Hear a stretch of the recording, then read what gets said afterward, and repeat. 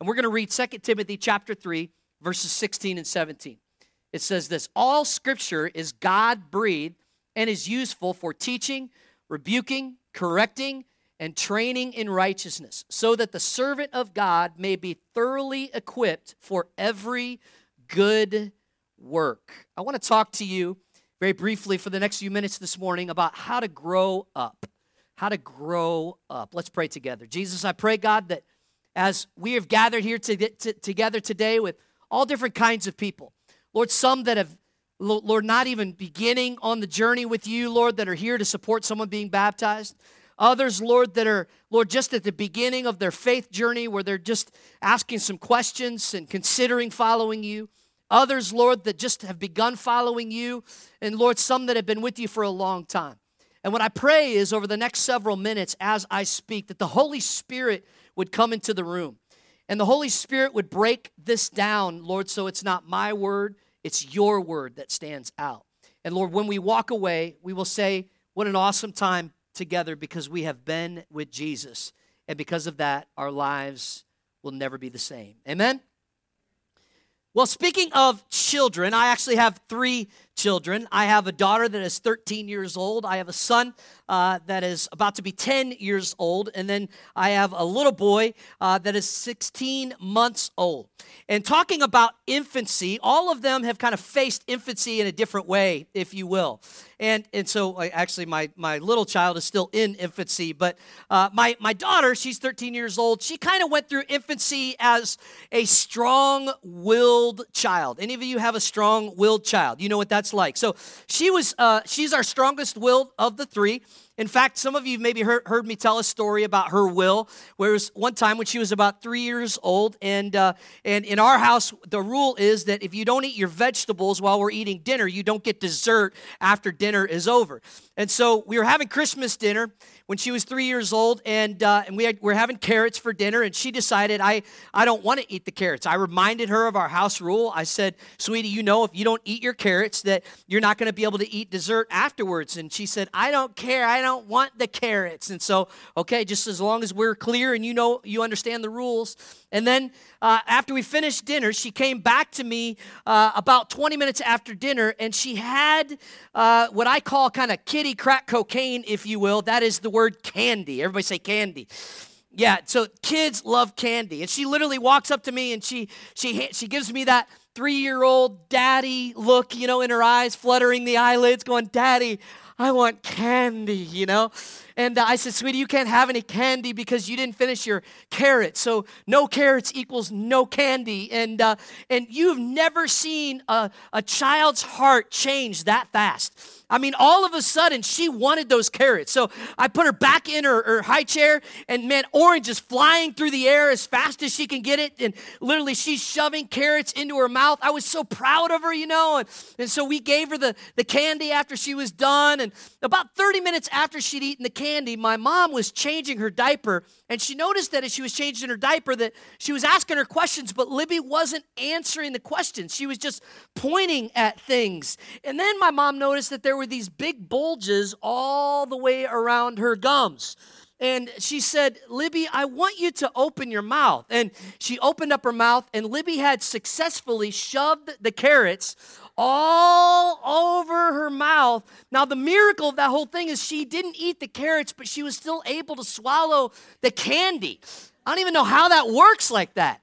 But so she comes back to me, and my mom brings her back to me, and I was doing dishes like a good man should.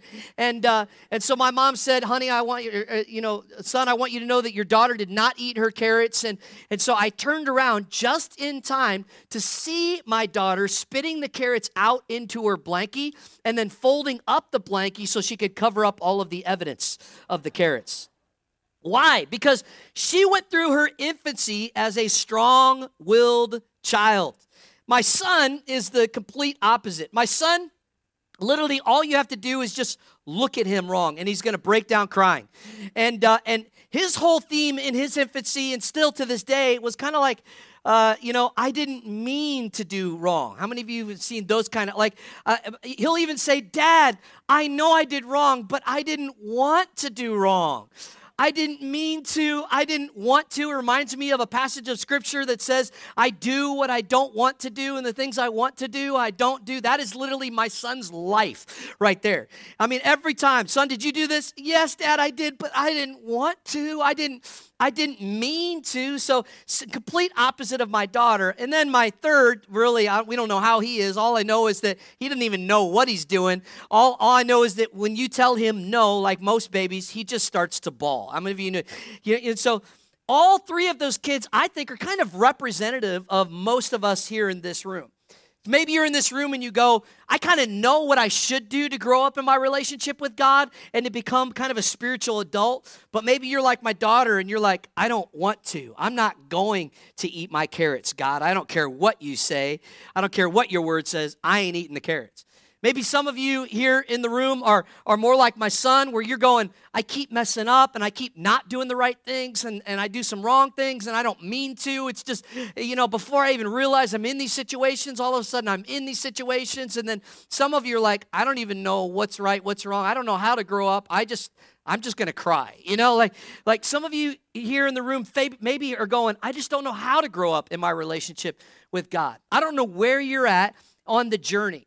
I don't know what kind of infancy you're approaching as far as your relationship with God. But I do know this. I do know that God has given us two tools to help us grow. And how many of you think it would be wrong if I just looked at my kids, all three of them, and I said, listen, mom and dad aren't going to help you. I'm just telling you right now, y'all got to grow up, suckers. Like, y'all got to get mature, and I need you to become mature adults. And so mom and dad are going to go on a lifelong date. We're going to see you in about, 16 years, and you better grow up during that time. No, that's not the way this goes. And the good news is that God hasn't left us up to become spiritual adults on our own either. He hasn't told us just to grow up and do better and try harder and make better decisions without actually partnering with us. So the good news is that as you grow in your maturity in your relationship with God, you're partnering with God to make that happen. And he's given us two incredible tools to make that happen. And the first one that I want to talk about today is called the Bible. Everybody say the Bible.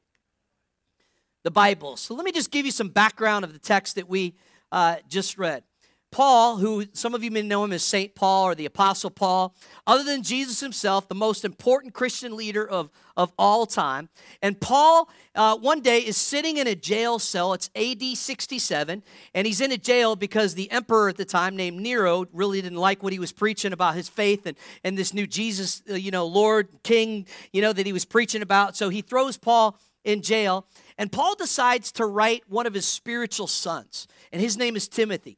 And so the letters that we read to Timothy are actually from a spiritual father to a spiritual son, and they're kind of life lessons, if you will. He's wanting to help him. He's wanting to give him some life lessons. And so he starts by saying, the first thing that we read was, all Scripture is, let's say those words together, God-breathed. Now just stop there for a second and think about that. What does that mean? All Scripture is God-breathed. What does that exactly mean? Because did God really write the Scripture? Didn't the writers, didn't over 40 authors write the 66 books that comprise and make up the Bible? Didn't human people write those? And what Paul is trying to say is that Scripture is a unique representation of the character of God. And it is God's voice, and it is his words. So in other words, when we read the Bible, it is actually God's speech. It is exactly what God wants to say. How many of you, let me just ask you, how many of you want to hear from God? Raise your hands and you say, I'd like to hear from God. Like, how many of you I got some stuff that I'd like for God to talk to me about right now. Like, I'm going through a few things. I got some questions. I'm trying to make a decision. I'm trying to figure out, who to marry, and do I marry him? Do I marry her? Do I dump him? Do I dump her? Do I buy the house? Do I not buy the house? You're trying to, do I take this job? Do I wait for another job? You're trying to figure out, what does God want to say? Well, the Bible actually is, Paul describes it as God's speech. And people say, well, weren't the writers that wrote the Bible, weren't they imperfect people like you and I? Weren't they just humans? And how could they write the exact representation of God? Well, what Paul is trying to help us do here is he's saying, hey, don't focus on the writers, focus on the writings. Hello? Don't focus on the writers and their imperfectness and their sin and their flaws and everything. Focus on the writing.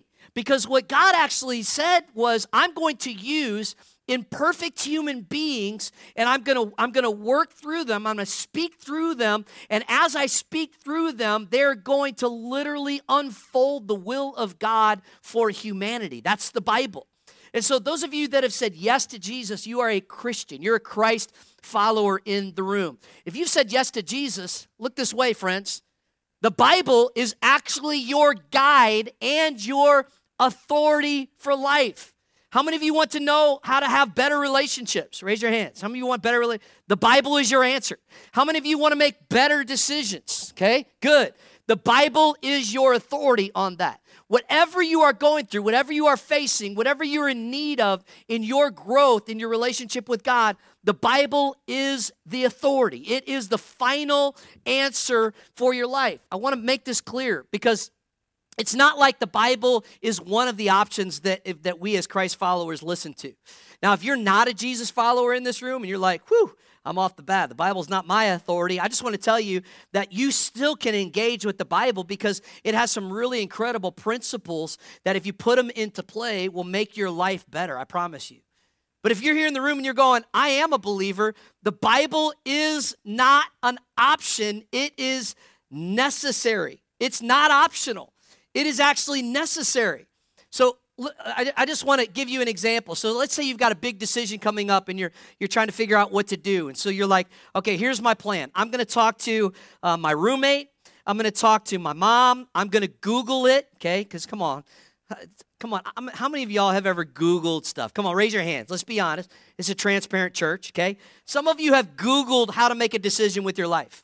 Okay, and I have too, okay, where you've said, okay, do I do this? Do I not do this? Let's see what Google has to say, okay? And so you say, I'm going to talk to my roommate. I'm going to talk to my mom. I'm going to Google it, and I'm going to see what the Bible says. And then I'm going to take the best of whatever I happen to hear, and I'm going to apply the best. No, friends, listen to me. You can do all of that. You can talk to your roommate. You can talk to your mom. You can talk to Google. Well, don't talk to Google. That'd be weird. But you can do all of that. But I want to tell you something. Listen to me. The Bible is the final authority for your life.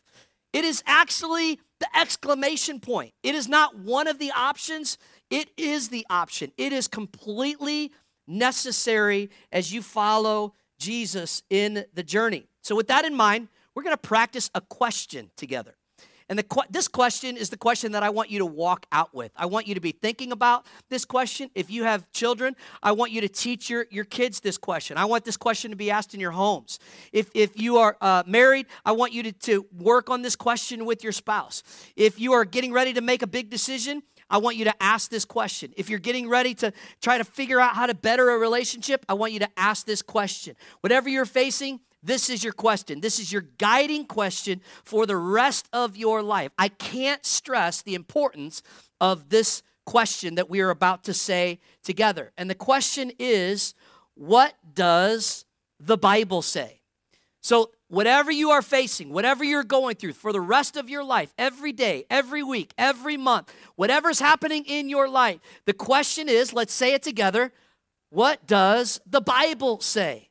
So I've got this big thing coming up, and I don't know, I've got this situation at work where this coworker and I are not getting along together, and the boss is not seeing that this coworker is actually not doing a good job, or I've got this decision to make about, what the next step of my life is, and what God's will is, and what does He want me to do for a career, and what's the next move? I've got this question about how to handle my finances. Well, the first thing that we have to go to, and the final thing that we have to go to, is this question. Let's say it together. What does?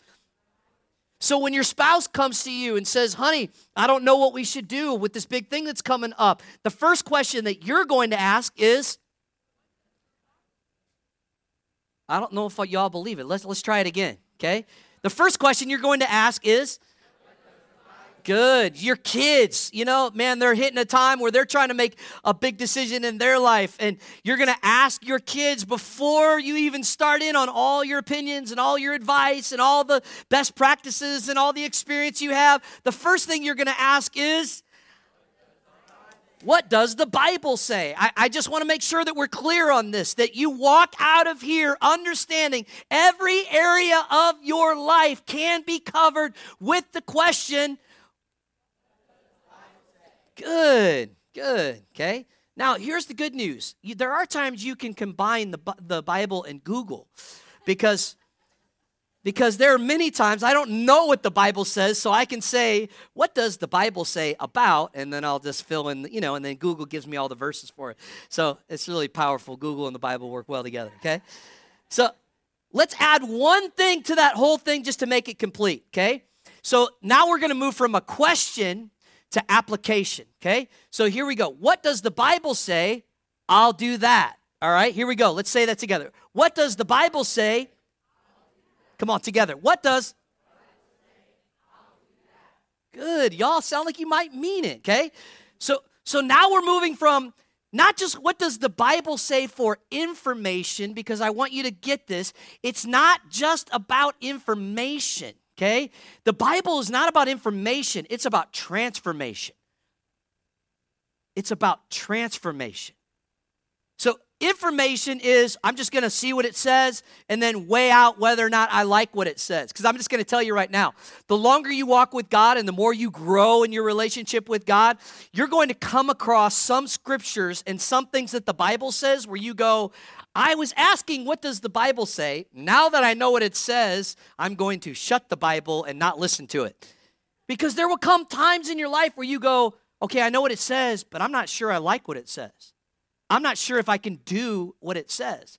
But you got to understand that the Bible is not just about information. It has so much information. It is stockpiled of history and so much context that you have to take in mind as you're reading it. But it's not just about information. It is about transformation. So if you will read it and then apply it, your life will never be the same. Let's go back to that statement, okay? What does the Bible say? What does the Bible say? Let's put it in a family context, okay? Your family's trying to make a decision. What does the Bible say? Let's do that. Your wife comes to you. What should we do about that? What does the Bible say? Let's do that. It is not just about information.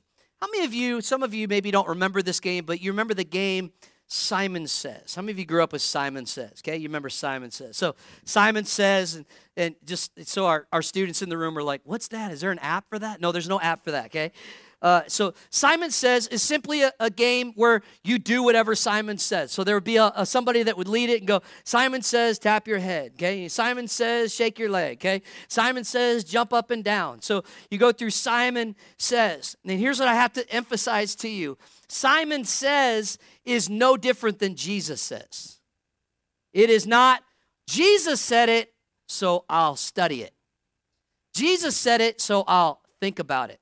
I'm going to tell you, in the growth of my kids, if I'm trying to help them become mature adults and do things like clean their rooms, how many of you know there is nothing more exciting and more godly than a clean room, okay?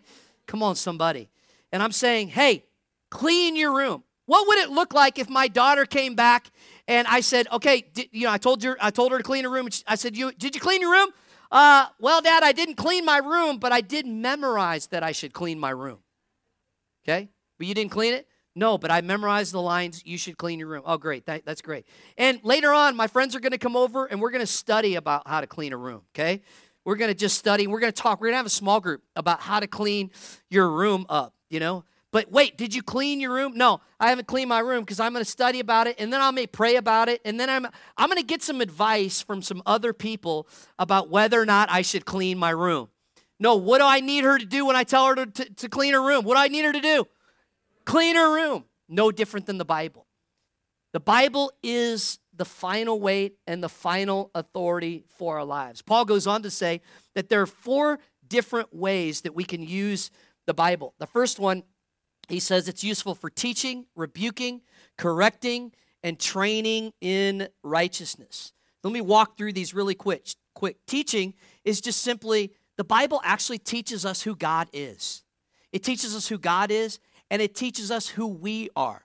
and it also teaches us what pleases God. And then he goes on to rebuking.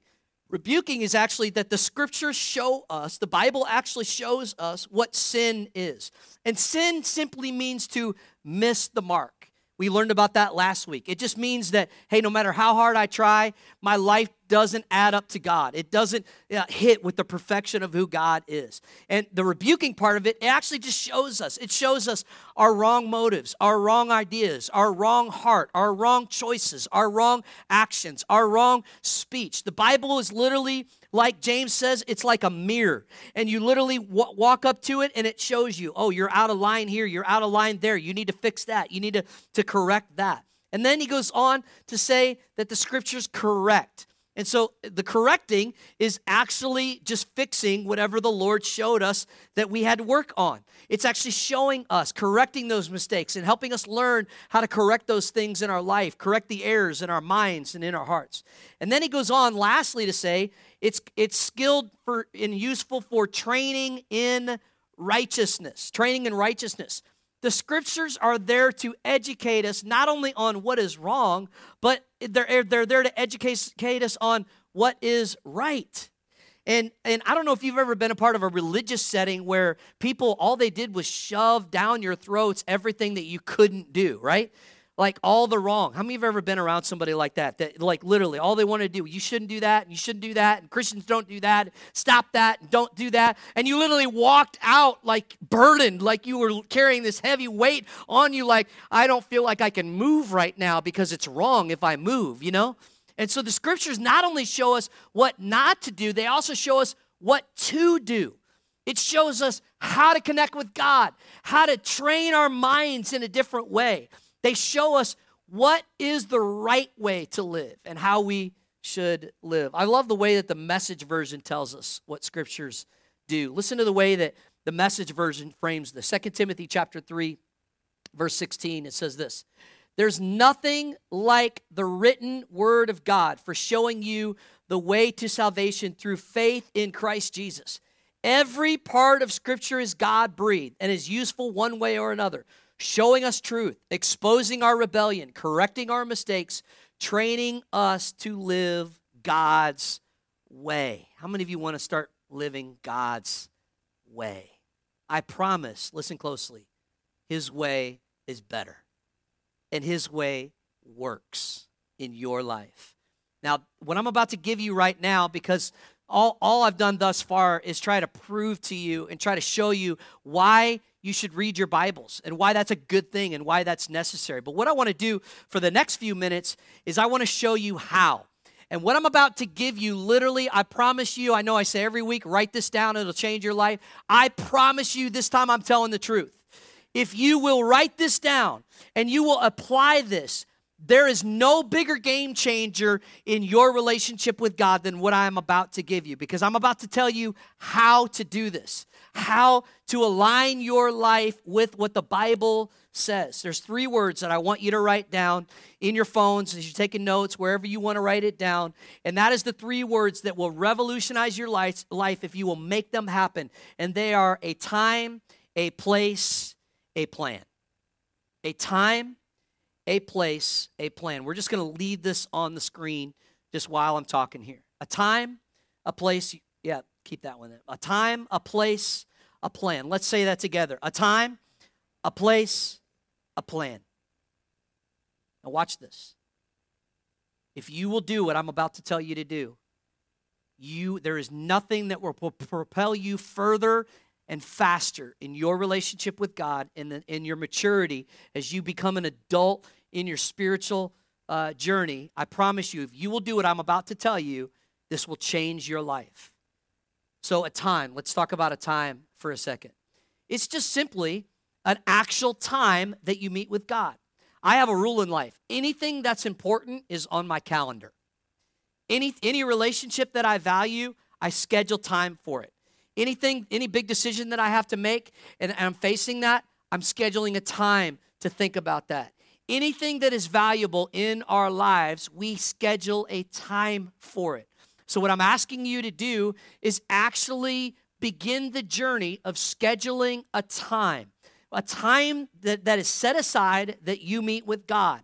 Now, for many of you, the best time is in the morning, okay? So you just take a few minutes in the morning, and we see this pattern that Jesus did when he was here on the planet, where he actually got up in the morning, and he would separate himself for a little while, and he would go to a place, and he would meet with God.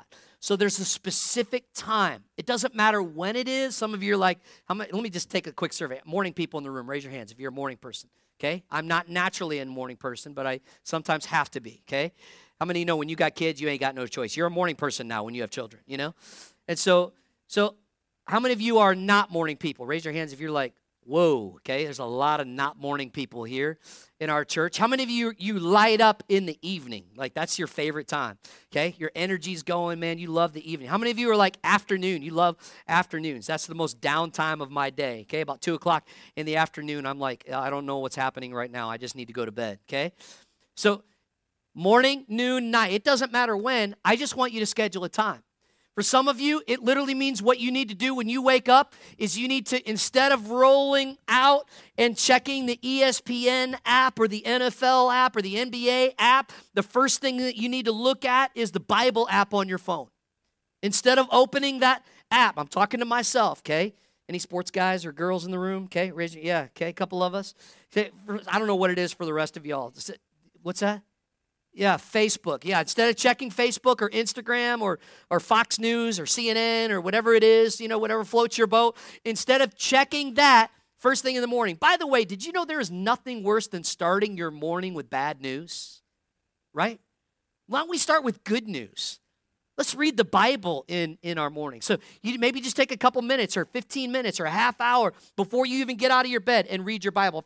For some of you, it won't be during that time. It'll be like you'll go to work and maybe like sitting in your car right before you go into work. That will be kind of your time before I go into the job. For others of you, it may be a lunchtime that you go where you use your break to go read your Bible. For others of you, it may be at night. I don't know what it will look like for you, but I'm telling you, schedule a time and make it a regular thing. So 5 days a week, 7 days a week, 4 days, whatever it looks like, I'm going to spend 5 minutes, 15 minutes, half hour. I'm going to start small and let it grow. Whatever it looks like, I want you to schedule a time. But then the second thing that you want to do is have a place. Everybody say a place.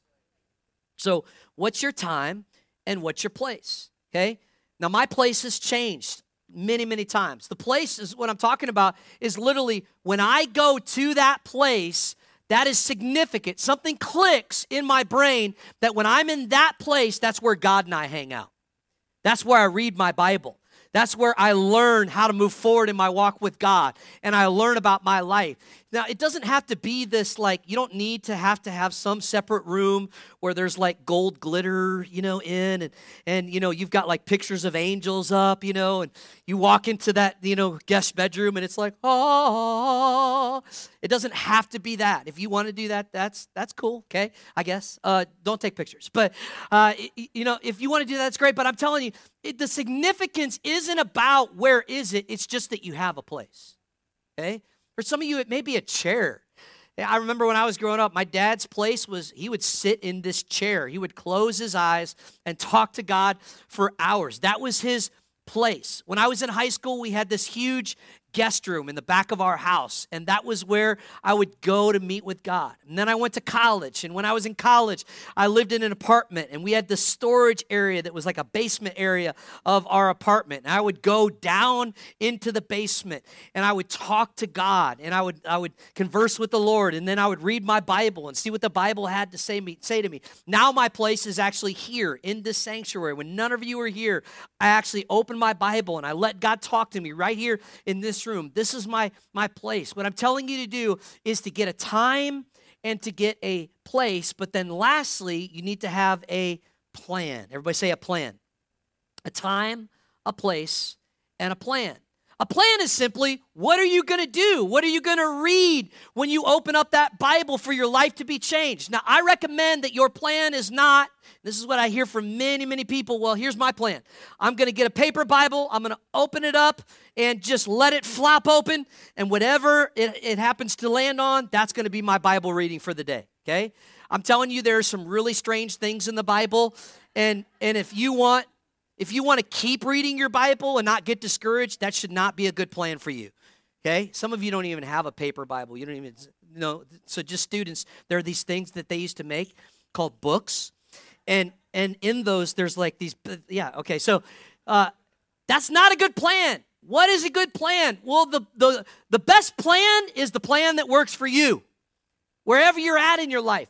Some of you are like chronological people. Anybody that likes to read a book from start to finish, raise your hands if you like start to finish, okay? There's a chronological plan that you can get to read your Bible. Some of you may have a certain subject that you're trying to tackle on. Maybe you're trying to work in your marriage right now. And so there's actually a Bible plan for your marriage, okay? Some of you have situations on your job. There's a Bible plan where you can literally develop the systematic plan for your Bible reading, and there's an app that I want you to consider. I'm going to put it on the screen right now. I want all of you to write this down in your phones, or even better, download it. You can download it right now while I'm talking. It is called YouVersion. YouVersion. And if you get YouVersion, I promise you, okay, how many of you are familiar with this, with YouVersion? Yeah, lots of you. Here's the cool thing about YouVersion. It literally has whatever plan that you want. There are hundreds of plans on YouVersion. And if you'll download that, and all of a sudden, listen, here's the system that I want you to develop. I've got a time to read my Bible. I've got a place to read my Bible. I've got a plan. I've got a time, a place, and a plan. Let's say it together. A time, a place, and a plan. Come on. A time, a place, and a plan. A time, a place, and a plan. So I'm going through something in my life, and I'm trying to figure out what to do. So the question I ask is, what does the Bible say about that, okay? And I come to the conclusion, I not only want to know what the Bible says, I'm going to do what the Bible says. So what does the Bible say about that? I'll do that. But I won't know that until I've got what? A what? One more time. I promise you, watch. If you will do this, you will begin to see your life change. If you will daily, the Bible is so important. I want to see what the Bible says about my life. I want to grow in my walk with God. I want to grow in my relationship with God. So I believe, what does the Bible say about that? That's what I'm going to do. I'm going to develop a time, a place, and a plan. And as the band comes forward, let me show you what's going to happen. This is a strange illustration. Kind of a cheesy illustration, but I just wanted you to remember this, okay? So up here, I've got some chocolate milk. How many chocolate milk people in the room? You like chocolate milk? Okay. I'm not a big chocolate milk guy, but I hear it's pretty good for the people that like it, okay? This, however, is one of my favorite drinks on the planet. Red Bull. How many of you Red Bull people in the room? Yeah, okay. I used to call this Holy Spirit in a can, okay? Okay, so chocolate milk, Red Bull. Watch this. So I've got just a clear vase up here. Okay. We are representative of the chocolate milk. That is our lives. Got a lot going on there. Probably some stuff that we shouldn't have going on. Some stuff that we're unsure about. Things that are cloudy, okay, in our lives. Not sure how to handle something. Involved in some things that maybe we shouldn't be. Some things then that are actually hindering us from walking closely with God. Things that are actually keeping us infants, babies in our relationship with God. And then we begin to read the Bible. And as we read the Bible, something great and incredible begins to happen. All of a sudden, okay, we read the Bible. Just in case you're wondering, I'm not going to drink this. I know some of you are freaking out. When we read the Bible, you're going to see something begin to happen here. What you're going to see begin to happen as I talk is you're going to begin to see some things change. You can already see it. Do you see how the fat is going to the bottom here? And what happens is the good begins to go to the top. And we begin to separate ourselves from the things that we used to do. And now God begins to fill our hearts as we read our Bibles. And you see the clear line now? See what's happening here? This is what happens as you read your Bible. And here's what's interesting about this particular weird illustration. What's interesting is the longer time goes on, the more this will change. And really, literally, watch this. That's literally what happens as you begin to read your Bible and apply it. You won't notice it at first, but as you do it and you develop this habit and this discipline over time, what you'll see is your life begins to change. All of a sudden, you'll be able to look back and go, man, I'm not even the same person I was a year ago. And then 5 years goes by, and I promise you, the people that have a strong relationship with God, that would be considered mature adults, they would be #adulting in their relationship with God. I promise you, those people have put this into play, and what happens is, over time, you begin to change.